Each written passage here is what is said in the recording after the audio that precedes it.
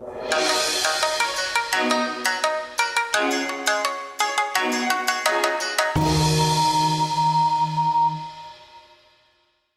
everyone, and welcome back to VietnamesePod101.com. This is Beginner Season 1, Lesson 14. How bad is Vietnamese bureaucracy? Becky here. Xin chào, I'm Huyền. In this lesson, you'll learn how to use the phrase Chỉ cần, which means only need to express the minimum level of necessity or requirement. The conversation takes place at the airport. it's between Lan and the airport staff. The speakers are strangers, so they'll be using formal Vietnamese. Okay, let's listen to the conversation.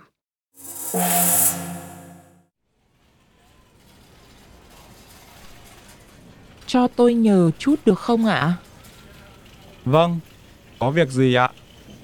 Tôi không biết điền tờ khai hải quan như thế nào. Anh có thể hướng dẫn tôi không? À, ở đây chị điền thông tin cá nhân của mình như tên, ngày sinh, địa chỉ, số hộ chiếu. Phần dưới là khai báo hành lý mang theo. Chị chỉ cần đánh dấu có hoặc không, cuối cùng ký tên ở dưới. Tôi hiểu rồi. Cảm ơn anh rất nhiều. Không có gì ạ.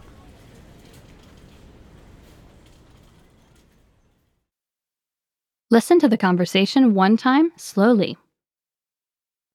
Cho tôi nhờ chút được không ạ? Vâng, có việc gì ạ? Vâng, tôi không biết điền tờ khai hải quan như thế nào. Anh có thể hướng dẫn tôi không?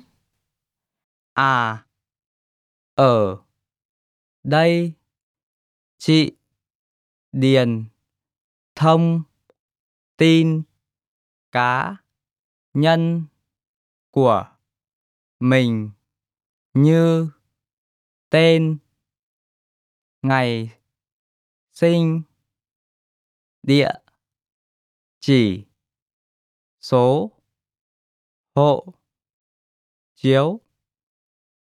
Phần dưới là khai báo hành lý mang theo. Chị chỉ cần đánh dấu có hoặc không, cuối cùng ký tên ở dưới. Tôi hiểu rồi. Cảm ơn anh rất nhiều. Không có gì ạ.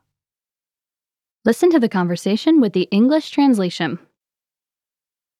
Cho tôi nhờ chút được không ạ? Can I ask for help? Vâng, có việc gì ạ? Yes, what's the matter? Tôi không biết điền tờ khai hải quan như thế nào. Anh có thể hướng dẫn tôi không? I don't know how to fill in the customs form. Could you please instruct me? À, ở đây chị điền thông tin cá nhân của mình như tên, ngày sinh, địa chỉ, số hộ chiếu. Phần dưới là khai báo hành lý mang theo. Chị chỉ cần đánh dấu có hoặc không, cuối cùng ký tên ở dưới. Ah, here. Fill in your personal information, such as name, date of birth, address, and passport number. Under that is the carry-on luggage report. You just need to mark yes or no. Finally, sign your name at the bottom. Tôi hiểu rồi. Cảm ơn anh rất nhiều. I got it. Thank you very much. Không có gì ạ. You're welcome. Huan, Vietnamese people are very friendly and open to foreigners, right? That's right. You can feel free to ask anyone for help in Vietnam. However, I personally think that it is better to ask for help from young people. I see. I guess young people are more likely to speak English or be able to understand foreigners quickly. Right. And listeners, when you are looking around for help, please pay attention to your belongings such as bags or phones. That's important. Also, ignore and avoid those who seem to be trying to call out to you and convince you to do something. That's some good advice. Now, let's take a look at the vocabulary from this lesson. The first word is Nhờ, to ask for help. nhờ, nhờ. Next we have Có việc gì? what's the matter? Có việc gì? Có việc gì? Next we have Biết, to know. biết, biết. Next we have Tờ khai hải quan, customs form. tờ khai hải quan, tờ khai hải quan. Next we have Hướng dẫn, to guide, guidance. hướng dẫn, hướng dẫn. Next we have Thông tin cá nhân, personal information. thông tin cá nhân, thông tin cá nhân. Next we have Ngày sinh, date of birth. ngày sinh, ngày sinh. Next we have Số hộ chiếu, passport number. số hộ chiếu, số hộ chiếu. Next we have Hành lý mang theo, carry on luggage. hành lý mang theo, hành lý mang theo. And last, Đánh dấu, to mark. đánh dấu, đánh dấu. Let's have a closer look at some of the words and phrases from this lesson. The first phrase is, Có việc gì? which means, what's wrong? Or, what's the matter? Có việc gì is made up of three words. Có, meaning to have. The word việc, which means things or matter. And gì, meaning what. Có việc gì? What's wrong? Or, what's the matter? This phrase is often followed by the particles. Vậy or thế. These particles both mean so or such. Right. But when vậy or thế are used at the end of a sentence, they have no definite meaning. They just make the question sound natural and flexible. For example, you can say, Có việc gì vậy? Or có việc gì thế? okay, what's the next word? Biết, Which means to know. You can use it in the same way as the English to know. It expresses that the speaker knows something, someone, or knows how to do something. when biết is followed by a verb phrase, the verb that comes right after it is not conjugated. You can also add a pronoun or a person's name after this word. In this case, it will mean that you only know a few things about that person. For example, their face or name, or some more information, but not very much. It shows that you haven't spoken to him or her yet. Right. To express a closer relationship, please use the verb quen, which means be familiar with, be acquainted with. Okay, now on to the lesson focus.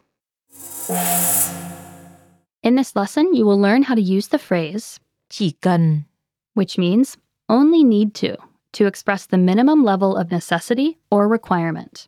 chỉ cần is made up of two words. The word chỉ, that means only, and the word cần, that means need. So, altogether, chỉ cần means only need. This phrase has two meanings. First, it expresses that there is no need to do anything else because it's good enough as it is. And the second meaning is that the speaker does not expect better things. After chỉ cần, you can use the verb phrase or verb. Verbs should be in their infinitive form regardless of the subject. This verb phrase or verb expresses that by only doing that, it is enough. The sentence structure is very easy. First, say the subject, then chỉ cần. After that, add the verb and object. For example, you can say, Anh chỉ cần mang theo một vali nhỏ. which means you only need to bring a small suitcase. This means there is no need to bring a bigger suitcase. A small suitcase is enough. Another example is, Bạn chỉ cần đọc trang số 1. you only need to read page number 1. So it means that page number 1 is enough. As we mentioned before, chỉ cần also means that the speaker does not expect better things. In this case, just add, Thôi, meaning no more, or là được, meaning is fine. The phrase chỉ thôi expresses that just this is enough, and chỉ là được expresses that just this is fine. Listeners, want to easily understand Vietnamese conversations? we'll let you in on a secret. Use line-by-line audio. With this tool, you can listen to lesson conversations line by line. And you can listen again and again until you easily understand natural Vietnamese With a click of a button, listen to each line of the conversation. and rapidly understand natural Vietnamese with this powerful tool. Find this feature on the lesson page in the Lesson Materials section at VietnamesePod101.com. Okay, that's all for this lesson. Thank you for listening, everyone, and we'll see you next time. Bye! Cảm ơn các bạn.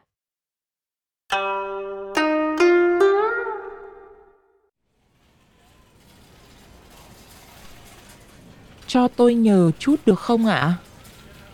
Vâng, có việc gì ạ?